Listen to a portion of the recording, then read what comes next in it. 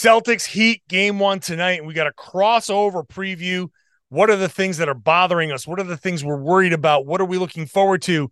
And we piss each other off with our predictions. It's all right now on the Locked On Celtics podcast. Be ever ready. Recognize the city of champs. Boston, baby, we do what you can't. Locked on number 18, Tatum and Brown, J-team, step back. We gon' wet that and slay teams. Of course, the Celtics, who else could it be? Screaming like KG with the Larry O.B. Corrales above average, assessing the team status. Best daily pod, no cap, salary matching. Clutch like Bird the DJ, keep John on replay. Prime time, dapping up the truth on the sideline. Raining J's, how it started, raising banners, how we finished. Locked on Celtics pod, home of the winners. B. Hey there, welcome back to the Locked On Celtics podcast right here on the Locked On Podcast Network, where it's your team every day, and I'm here for you, subscribers, every day with a free, fresh podcast drop directly to your device. So make sure you're subscribed. Open up your favorite podcasting app, hit that subscribe button, get the show right to your device. Watch the show on YouTube, hop into the comment section there. Tell me what you think about the show, the team, whatever. I'm John Corrales.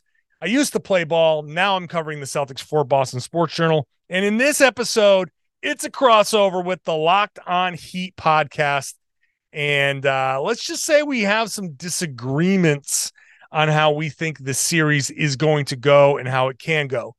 I say this with all the respect in the world for the Miami Heat. I think the Heat, there's a chance they can win this series. There's obviously a chance they can win this series. I think the Heat have a better chance of winning the series than Atlanta or Philly.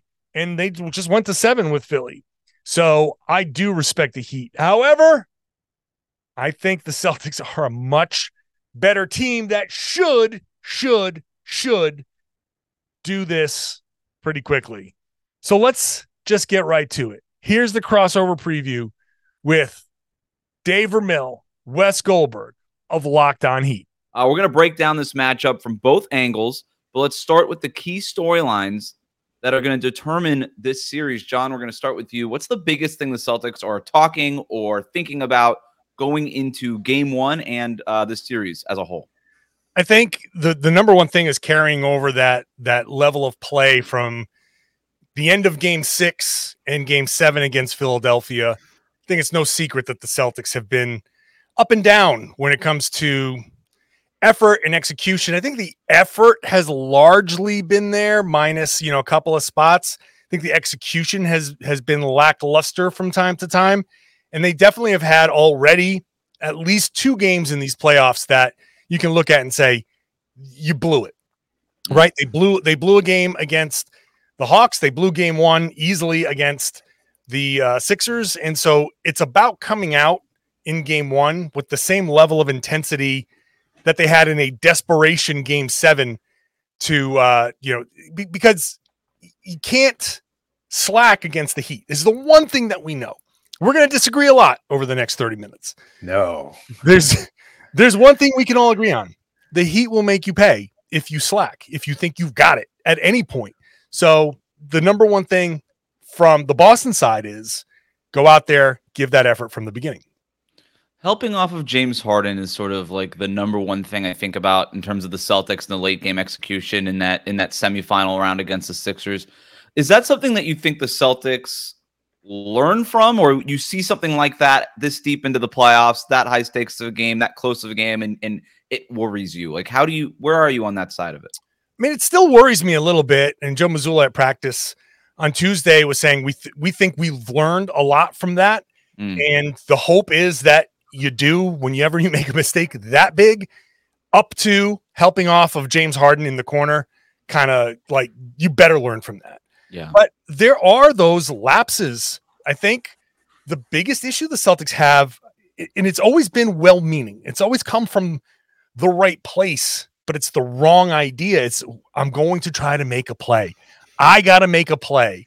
And that attitude of I got to make a play is what burns the Celtics, because that's when they get too deep. I expect the Heat to lure Tatum and Brown too deep into the paint and take away their outlets and force turnovers, just like they did last year and just like the Warriors did last year. That's what they're good at. Can the Celtics learn from that stuff? I am afraid of that. I legitimately, I said on my podcast yesterday, the Heat have a bunch of catnip that the Celtics can't resist. And I think that's my biggest worry in this series is that they're going to throw that out there, and that execution, those lapses in the name of making a play will be a little too frequent. What's the smelliest? I don't know how catnip works. Is it smell? The most potent catnip. What is it?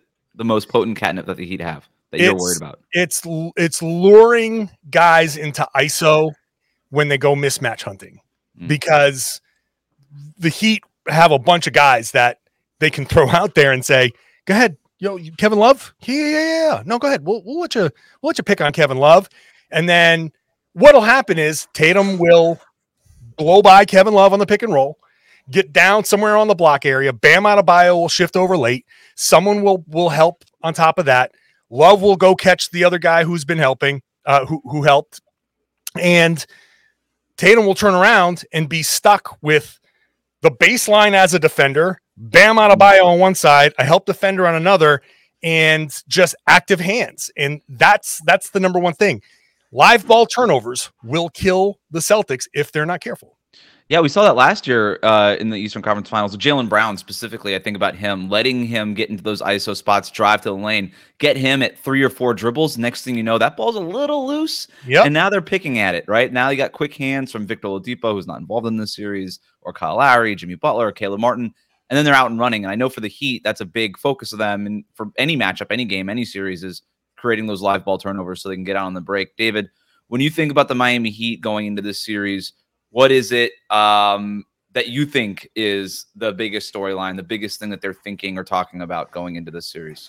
Well, they're not thinking about it or talking about it, but I know the fans are, and that's Jimmy Butler's status regarding how healthy he may or may not be. We didn't get much of an update from him at practice today, but I assume that he's going to be playing throughout the series unless things get progressively worse.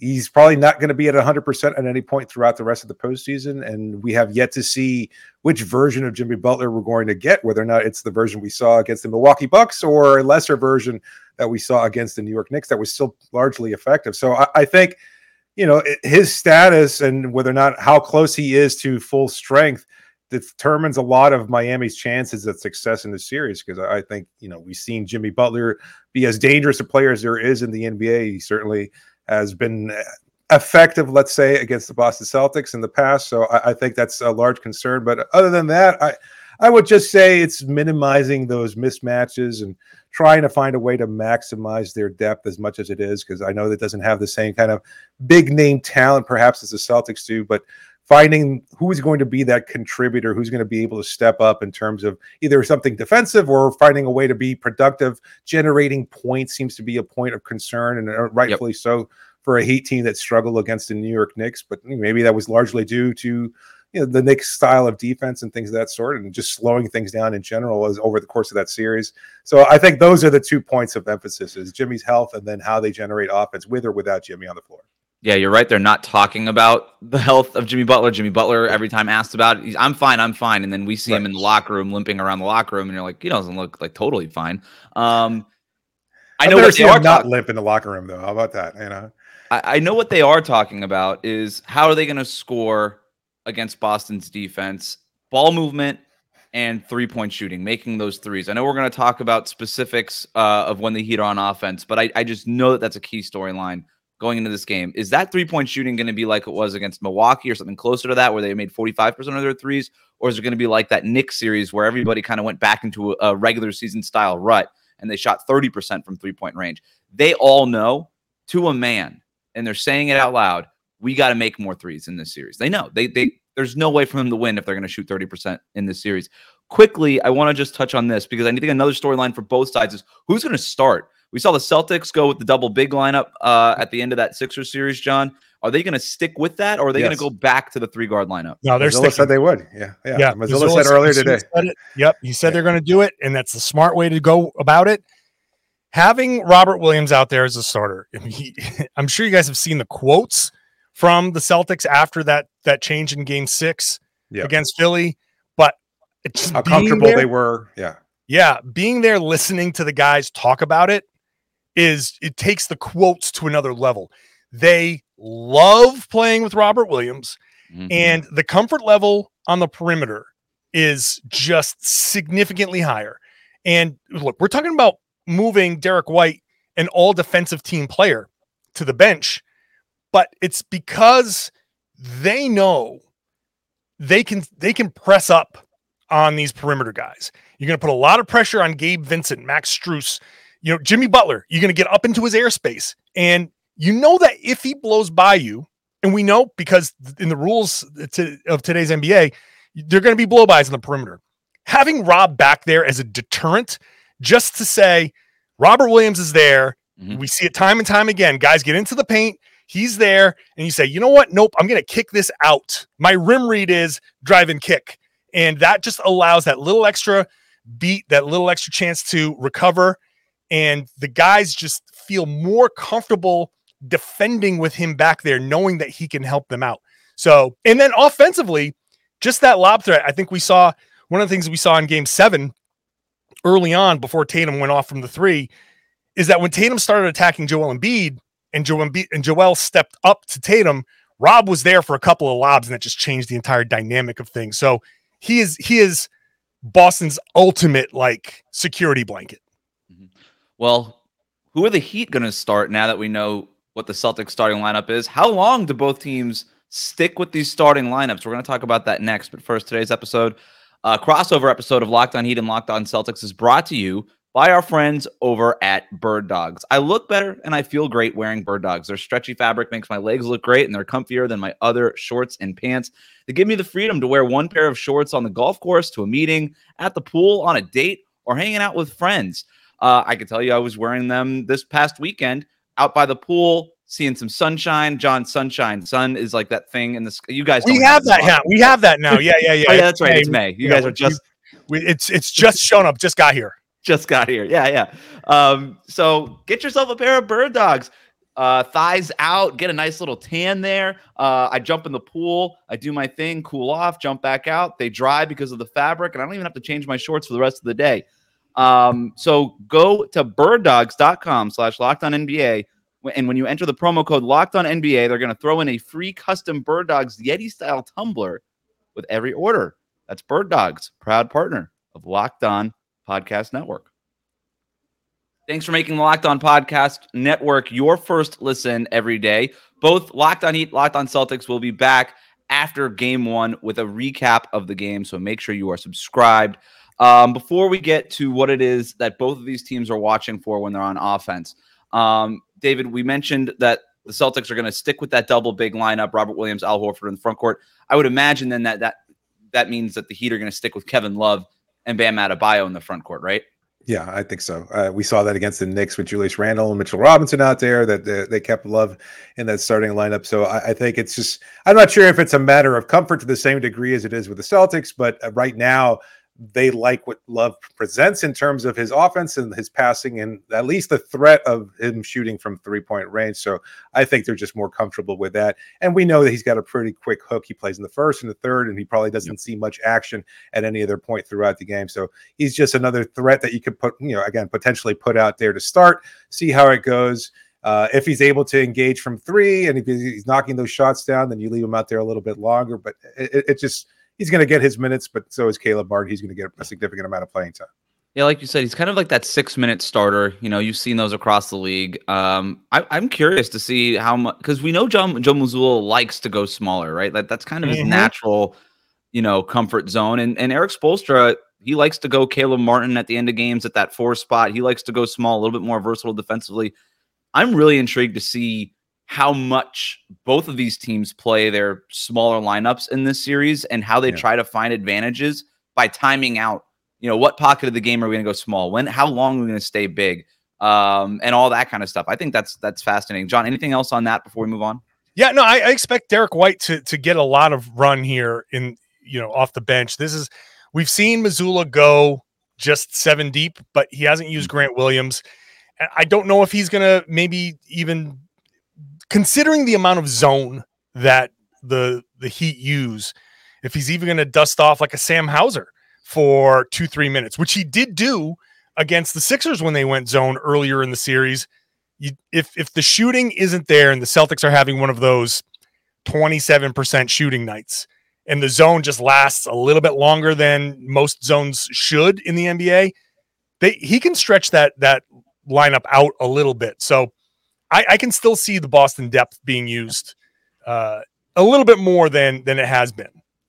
And to that point, what are you watching for when the Celtics are on offense, especially in game one, kind of those first like 5, 6, 7 minutes when you kind of get a feel for the series in the game? Yeah, I mean, I obviously I want to see the ball movement. I want to see the Celtics not go matchup hunting right away. There's so many opportunities to put pressure on a defense that has an attackable guy without just making it a pick and roll and just go at the guy, because Miami is expecting that, and they're going to have help behind that, zone or no zone. Mm-hmm. So I just want to see the Celtics play with that pace. And to me, the number one way you fight the zone, you fight that Miami defense, which I think is going to be how they would win this series, is to force the miss, force turnovers if you can, and run, and don't even let them get set up. I think the Celtics have a strong possibility offensively to string runs together by forcing the misses, by playing disciplined defense and getting out there and running and putting 8-2, 10-2, 10-4 kind of runs together, and then forcing Miami to just figure out a way to score, because that's the one thing I don't think Miami can do is score in bunches consistently enough to win 4 games in the series. David, what do you think? What are you watching when the Miami Heat are on offense? Do you think that they could score in bunches? Do you think that there's an opportunity there? Absolutely. I mean, we've seen it. We've seen it against the Bucks. We saw it against the Knicks. And they've come back from large deficits throughout the playoffs. I think it's just been a factor in kind of, who this team is that you never count them out, because I don't know if it's just the inspiration. Look, John, I mean, just for your Celtics fans, we know that this was a bad team. We've been very consistent in criticizing this group during the regular season, but what we've seen over the past 11 games of the postseason, you can go back to the last quarter of the play-in game against the Chicago Bulls. This is a completely different group here. I don't know if it's just a matter of Jimmy Butler suddenly caring and understanding that what was at stake here. His play has been great. I think he's been one of the best players in the playoffs, if not the best player in the playoffs. I think that's pretty largely agreed on. So I think they can generate those points. They will be able to. To echo what you said, I think ball movement for this Miami group is certainly going to be a factor. It was against the Knicks when you have a rim protector like Rob Williams. There was a lot of driving and attacking, passing around the rims for creating second chance opportunities there around the basket. I think that's going to be another factor here.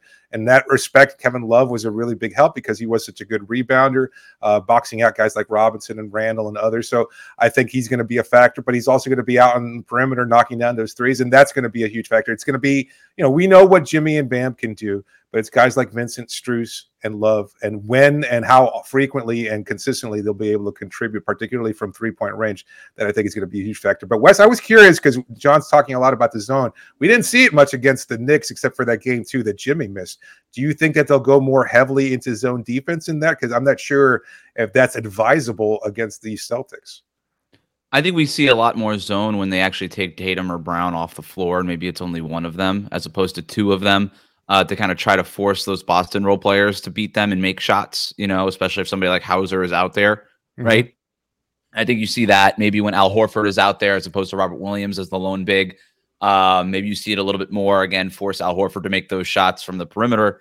But they tend to sprinkle it in. We're not going to see a lot of zone like we saw earlier in the season. If they're healthy, the Heat prefer to just switch, play man-to-man, do their other schemes on defense, but we're going to see it. Like, we're definitely going to see it a little bit as more of, I think, a change of pace thing.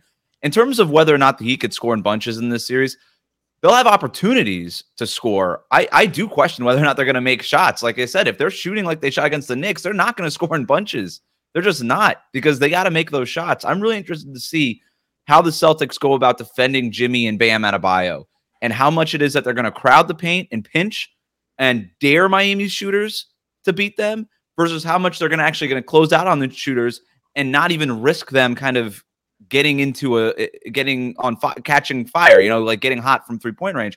That to me is something I'm interested to see in the very beginning stages of this first game. Are the Celtics going to even risk those guys getting hot, or are they going to just try to put them out right away. I think I'm very worried about the Celtics defense if I'm the Miami Heat. Philadelphia had the third rated offense in the regular season. They were scoring 117 points a game. Against the Celtics, they scored 107.9 points a game in that series, almost 10 points per 100 possessions fewer. Miami was 25th in the regular season in offensive rating. That's up to 112 points per 100 possessions. That's up to 115 points per 100 possessions, which is like top 10-ish in the NBA. But they got to make shots in order to maintain that efficiency. And Boston's defense is better than Milwaukee's. It's certainly better than New York's. They've got a lot of bodies, a lot of length. I think they're going to be able to generate those opportunities. It's what kind of opportunities? Is it Jimmy and Bam in the lane? Is it Max Strus and Caleb Martin being forced to make open jumpers? And can they convert on those jumpers when they do get those opportunities? That's the biggest question I have when the Heat are on offense.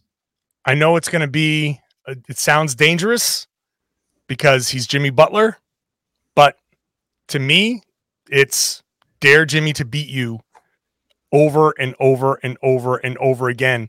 And look, I come at this with the ultimate respect for Jimmy Butler and the ultimate respect, as much as people might hate me on your side of the podcast. I'm coming out of a series where I did not respect the Sixers at all. I have zero respect for the Sixers as a franchise. I have something both fan bases can agree on. Yeah, I have the ultimate respect for Miami for getting here.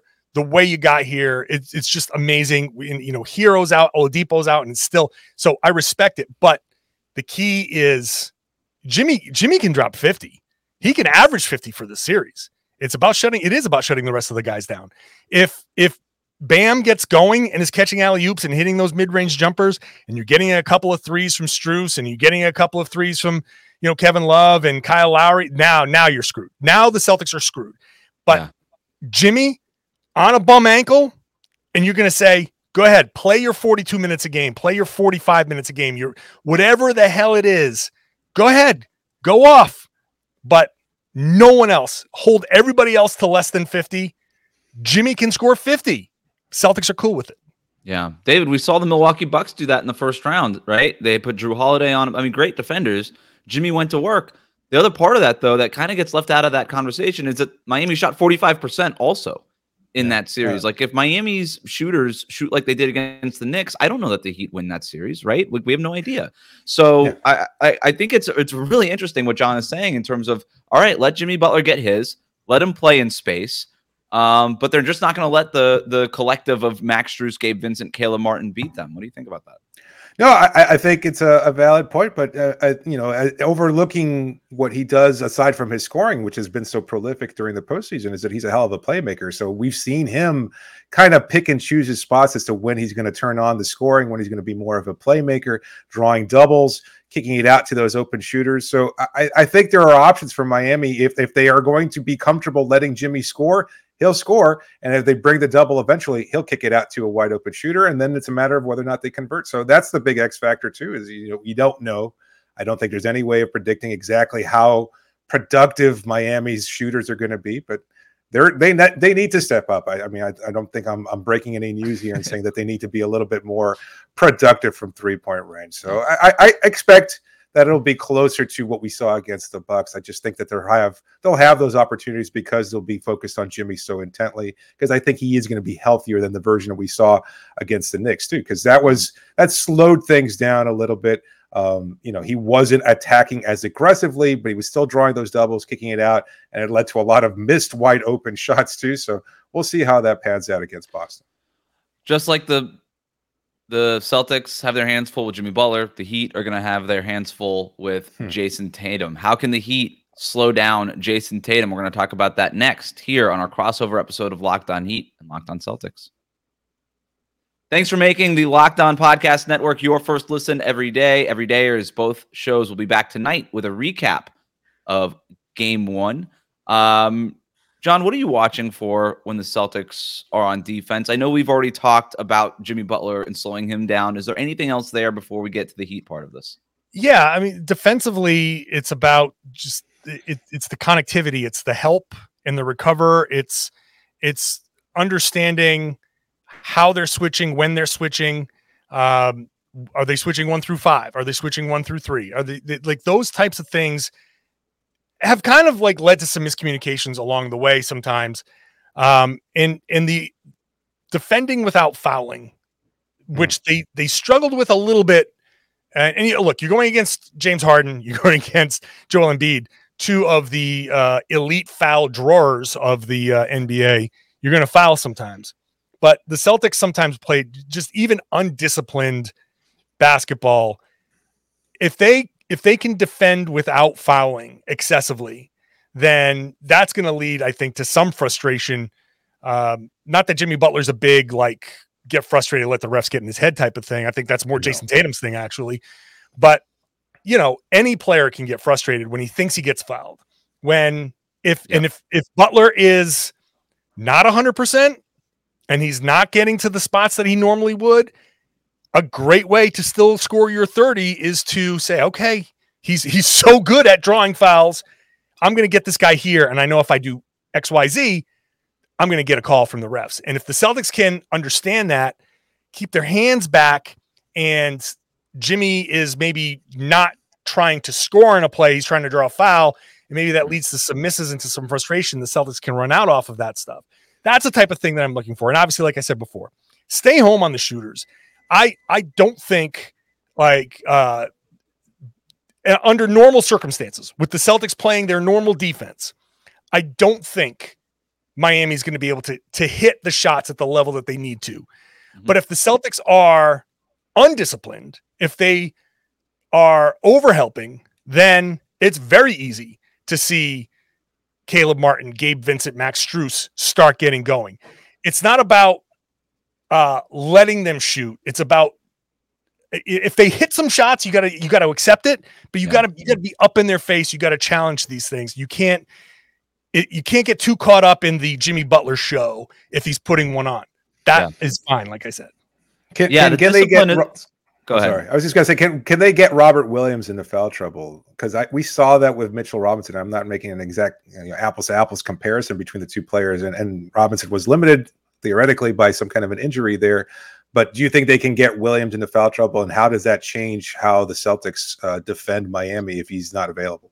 Yeah, I mean, he's very prone to. He one thing we say is he loves to jump, and so I would expect that to be in the scouting report. You're going to see a steady diet of pump fakes from Jimmy and Bam both getting. Yeah. Okay. If they're switching 1 through 5, that's the risk. I trust Robert Williams to switch on to Jimmy Butler for 5 seconds and challenge a shot and all of that stuff. But I also would not be shocked if Butler's like, okay, I know what I got in front of me. I'm going to drive. I'm going to stop. I'm going to fake. And then here he goes. Lean in, boom, foul. And that's something that's very, very possible. He's not going to foul. I don't think he's going to get a lot of cheap fouls, but he's prone to the up fakes. And I think everybody knows it. So yes, and if he does have to get out, then, you have the possibility of going with Grant Williams on Bam. They always battle. And that could be a matchup that you lean on. If Kevin Love's on the floor, you could put Horford on Love and Grant on Adebayo, and it's a different type of defense, and it might force Adebayo into a few more jumpers, but he's physical, and they always go at each other. They've got a long history together, so that's where I would expect it to go. That discipline that you're talking about, it's on every scouting report for every team. Every time they face Jimmy Butler and the Miami Heat, he puts that ball out there on those pump fakes. And it's not just the defender who's in front of him. It's the defenders around the play too. When he puts that ball out, a lot of teammates kind of feel that inclination to maybe just kind of get a hand in there. Maybe I can knock that away. Yeah. And Jimmy is so strong with those hands that you just don't. He just does it. That ball just does not get knocked away. And if you've got some help defenders coming in to try to get a cheap one, right? Then all of a sudden, Jimmy's really good at just being, okay, cool. That guy's helping off. Let me whip it to Caleb Martin in the corner. Boom, open 3. So I'm that is a huge thing when no matter who you are playing the Miami Heat. In terms of and that it's a great point, because if Jimmy is limited, he is going to try to get to the foul line. That's what he does. We've seen it over and over and over again. And that discipline is going to be key for the Celtics in this series. But in terms of when Miami is on defense, I'm looking at the same exact thing on the other side. How are you going to defend Jayson Tatum? Tatum, when you talk about scoring in bunches, he could do it by himself, man. Like that guy will just shoot 4 times in a row, make 4 straight shots, and next thing you know, it's like a 12-0 run, and what was a tight game is now a blowout, right? Like Tatum is that kind of guy on offense. And I don't know that the Heat have a great option to guard him if they're going to go with this double big lineup with Bam Adebayo and Kevin Love. David, you and I talked about this a couple episodes ago, and you brought up maybe having Bam guard Jayson Tatum, and I think it was a really good call by you. This is kind of what I'm looking at, maybe being the matchups. You got Gabe on Marcus Smart. That makes sense. Jimmy Butler on Jaylen Brown. That's typically who he'll pick up to begin games. Kevin Love on Robert Williams. Max Strus on Al Horford, which the Heat have done in the past. They're kind of good with that. We saw them do this in the conference finals last year. We saw Strus on Brook Lopez in the first round. They're pretty much good with that. And then Bam on Jayson Tatum. And Bam at practice on Monday said, hey, if you need me to guard Tatum, I'll do it. What do you think about that in terms of a strategy, at least to start games on Tatum? I think it makes a lot of sense. I mean, you're trying to keep Bam from getting into foul trouble, similar to what we were just talking about Williams, because that's a huge concern. And without him, then Miami's chances are well close to zero then. But I think he has the speed. I saw a lot of Celtics fans when I made that comment a couple of days ago, or was it yesterday? They were still they thought Bam couldn't handle that matchup. It's not to say he's going to have 100% success, because Tatum is a pretty solid scorer, but I think he's more than capable of handling that switch. He can guard point guards. He can guard shooters like Steph Curry. We've seen him do that. He can guard, versatile wings like LeBron, Tatum, and others. So I don't think there's any concern. If he has any kind of defensive problems whatsoever, it's usually with much bigger centers like a Jokic or an Embiid. But even that, I think he can really challenge and get into Embiid a little bit physically, just try and keep him from getting too comfortable. So I like the defensive matchup if Bam is on to Tatum.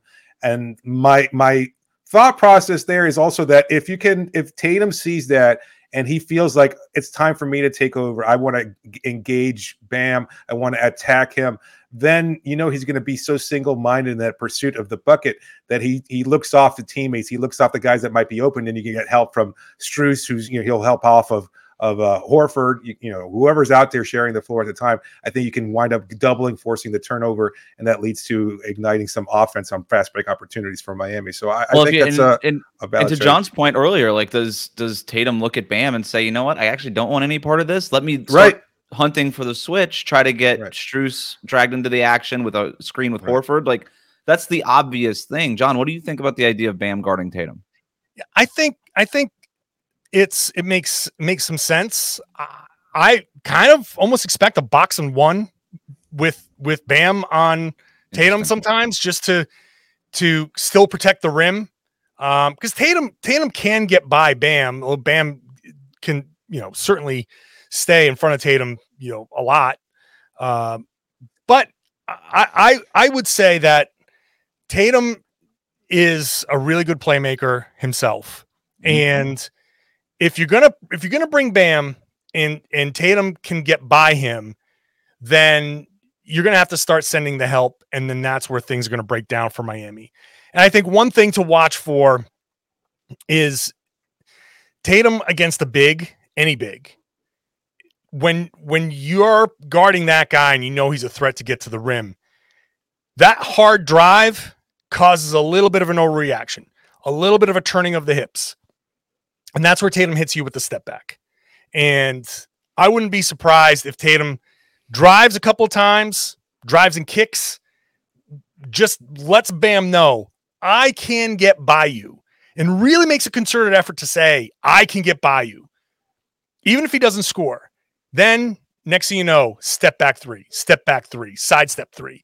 And it just to get him off balance. So yeah, the strength is something that can bother Tatum.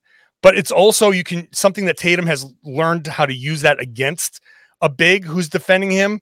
That if Tatum's got that shot working, if he hits that first step back three, you are in trouble, because if he's feeling it, he's still a confidence player. If he's feeling it early, you could get a 50 piece on you real fast. Yeah, I know we're talking about all these kinds of different matchups. And by the way, we don't know that Bam is going to start on Jayson Tatum. It was just sort of something floating out there, because the other option is they could put Gabe Vincent on Jayson Tatum to start the games. They could switch up the matchups and say, you know what, Jimmy, it's on you to start these games. We'll try to get you a breather maybe later on when we get to some different alignments.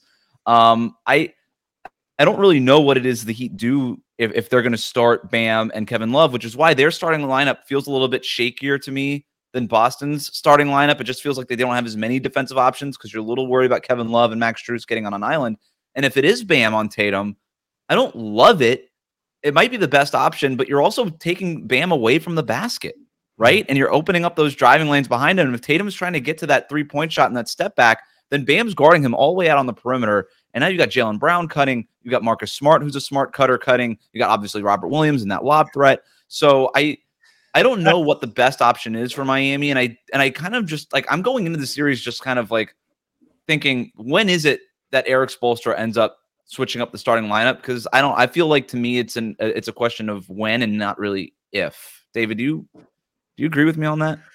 Yeah, I just don't know at what point that is either. Like, right, and it would be Caleb Martin, just to be clear. Yes, it'd be probably Caleb Martin being moved in for Kevin Love. Yeah, that's the only alternative. I mean, I could see maybe Lowry getting some minutes as a starter, but I think he's comfortable bringing him off the bench. And stylistically, that's not changing a whole lot. Yeah, so I would say it's Caleb coming in there as another wing defender.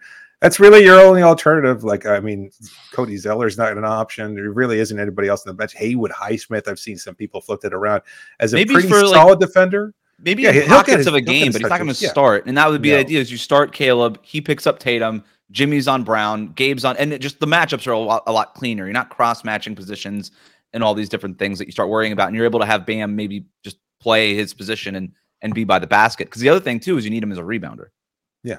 No doubt. That's why Love's rebounding and 3-point shooting are huge factors. And that might be a lot to ask, but I mean, this is why they brought him here. You know, as old as he is, I think he can still provide some kind of contribution, and they're expecting a pretty big one from him. I still think that I know everybody wants to take the ball out of Tatum's hands. You got the other guys on the floor can all drive it. The other perimeters guys, Jaylen will drive it. And if there's no Bam Adebayo there for Jaylen Brown once he gets the ball, then that's going to be dangerous. Marcus Smart can drive it. And in fact, I would expect if Adebayo's on Tatum, I would expect them to actually try to bait Miami into helping off of Smart. So you can kick it over to Smart and then he can drive it and lob it to Rob. So they might say, yeah, we're gonna let Marcus Smart just take it and shoot all the threes, and he'll shoot some of those threes for sure. And if he's hitting it, then forget it, because you know getting extra 3-point shooting for Marcus Smart is a way to change a series. But yeah, he'll drive it, and he'll kick it. And I think he understands this year more than any that this is the strategy. So you can say, oh, he took what the defense gave me, but also this is what the defense wants. So I'm not going to just settle for this 3. I'm going to drive it knowing that Adebayo isn't there.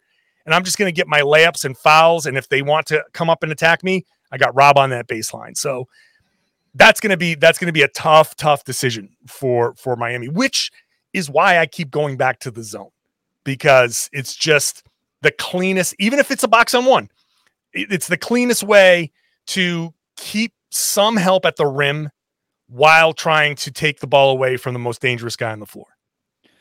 This is going to be a fascinating series. The matchups are fascinating. The history is fascinating. We were talking before we started recording. This has been the conference finals 3 out of the last 4 years. We're not even sick of it. We're not sick of each other. Yeah. This is so interesting. I have a feeling that somebody here might be sick of me. I don't know about that. Yeah. That might be overstating things. You will be after my prediction.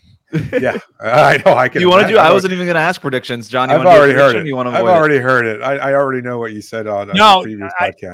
I know you hedged a little bit there, but the comment, I wouldn't be surprised at a Celtics sweep. That's what really stood out. The only result that would actually outright surprise me would be an easy win for the Heat. Every other result, I think, is possible. I just don't think the Heat are going to come in here and sweep or win in 5. Like I think that's something that you look at and like, no matter how good Jimmy Butler is, the Celtics are good enough to at least take this to 6 or 7 games if Miami's going to win. Yeah. And the way I've been putting it to share it with the Heat people, you got to win 4 games in a series. So it's still it's possible that Spo can coach him to a win, that Butler can shoot him to a win, that Bam Adebayo can defend you to a win. and that you can get an outlier shooting game from these guys. That's 4 ways to win. And I haven't even factored in the Celtics kind of screwing up a game and giving you a win. So to say that I think the Celtics are winning the series outright is wrong. I think I've outlined 5 different ways that the Heat can win. If you win 4 of those ways in a series, you're going to win the series. Yeah. So, but if the Celtics get that game 7 effort, then the Celtics will win this series easily. That game 7 Celtics against the Sixers, and I'm not saying, yeah, of course, if Tatum scores 51, but it's not about that him scoring 51. It's about the way everybody was playing. Right. I'm looking at the FanDuel odds, and I know the Heat do not care about odds, and the Heat do not care about matchups on paper, but the current odds are Heat plus 1,500 and the Celtics minus 105. Celtics are the favorite overall. Yeah. This is as big a disparity as we've seen in a conference finals. Maybe, I don't even know, maybe ever. Pretty close. Yeah, I think the Cavs had one during their run with LeBron. But yeah, to your point, it's a huge. If you ask Vegas, these teams are not even close. David, you can give me the Miami Heat side of things if you want. How is it? John already laid out how it is that the Celtics win this series. Quickly, how did the Heat pull this one off? It's I think I don't know. I mean, we can diagram it and break it down. And honestly, I'm looking at this team and I know it's a weak. I'm sorry. John just gave me like a confident. I feel good about the Celtics, and I ask you, and you just say I don't know. No. Do you? Because I don't think there is a clear path. Like, I mean, I know he's delineated the ways of victory. You know, you're breaking it down into simple terms of a Jimmy game, a Bam game, a Spo game. Those are all possibilities. Jimmy games, and you get 2 Celtics. They just throw a lot of crap on the wall, and it comes out working out. That's what we've seen. They did it against the Bucks. They did it against the Knicks. They adapt. They change. They will themselves to a victory. I don't know. We're talking in platitudes here that are unquantifiable, and yet prove to be successful. Like, for all the talk about the Celtics being a better team and tweaking their roster and bringing in Brogdon, and they're so much better. And yet here they are with the 8th seed that lost a key player in PJ Tucker and is missing 2 key players from the rotation, including a starter in Tyler Hero. So I and everybody else can predict anything we want to, and I don't think there's any way of really labeling or predicting accurately how Miami can get to a win. But I'll make my prediction anyway. It's Heat in 6. What was that, Bill Russell's number? Number 6, was it? Yeah, sorry. Was indeed. Everybody's wearing it. All right, thanks, guys. Like I said, Heat in 6, sure. Like I said, the only thing that would surprise me if it was like Heat in 4, Heat in 5. I don't think the Heat are going to win this series in 6. I think if they do it, it's going to have to be a 7-game series, unless something out of the ordinary happens. I'm sorry. I understand the Celtics are very capable of blowing a game, and Jimmy Butler's capable of winning a game, and Spoelstra's capable of winning a game. I don't think you're going to get 4 of those things that I mentioned in the series. I just think Boston is too good. They have too many weapons. So we'll see who's right. Once again, I piss off another fan base. People in Miami, I got to wear a disguise when I go to Miami for games 3 and 4. I might get egged on the side of the road. Thank you all for listening. Thank you all for subscribing. If you're a new listener, you want to subscribe, please do so on your favorite podcasting app. Make sure to check out the game on Sirius XM on the SXM app. You can get the home radio call from Sean Grandy, Cedric Maxwell. If something on the TV is not agreeing with you, pop on that SXM app and listen to the home radio call. And I would love it if you shared the podcast, subscribe, tell your family, tell everybody they should be listening to and watching the Locked On Celtics podcast right here on the Locked On Podcast Network, your team every day.